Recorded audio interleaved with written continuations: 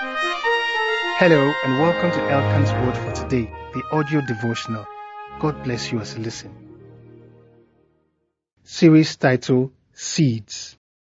Day 3, The Myth of Poverty. He led captivity captive and gave gifts unto men. Ephesians 4 verse 8. It's a well-established fact that human poverty is an artificially created phenomenon. There is no net lack of resources in the world itself. In fact, we are disproportionately supplied. According to current statistical data, there are twice as many overweight people in the world today as there are undernourished ones. Also, in the space of 24 hours, about 20,000 persons will die of hunger around the world. In that same time frame, people will spend $164 million trying to lose weight. Indeed, 3.6 million tons of food are thrown away each day in a world with 800 million hungry people. Dare we accuse God of not giving us enough? But on an even more personal level, can we claim God gave us nothing to work with? No. No one came into this world empty. Each of us came fully loaded with every resource to fulfill our destinies. As proof, look no further than our Lord's apparently contradictory statement in Matthew 13 verse 12. It says, "For whosoever has, to him shall be given, and he shall have more abundance. But whosoever has not, from him shall be taken away even what he has."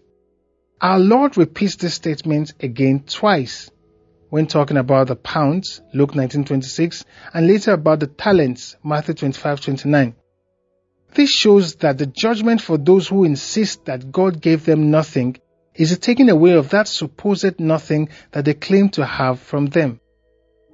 Beloved, God has endowed each of us with unique, tangible and intangible, quote-unquote, seeds.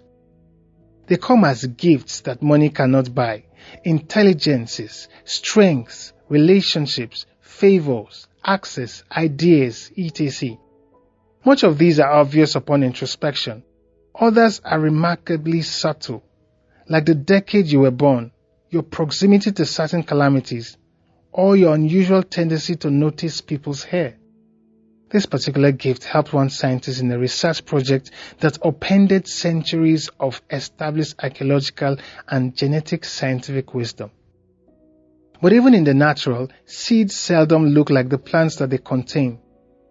So the onus is ultimately on us to look in our inward cupboards, no matter how bare they may seem at first glance, to find the priceless seeds that God has placed there for us to thrive with.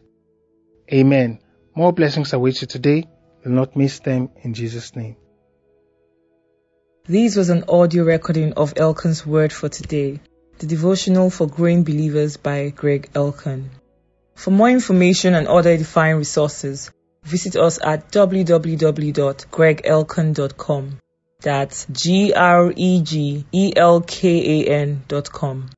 You can send your comments or questions by WhatsApp or Telegram to +234 813 664 2912. God bless you.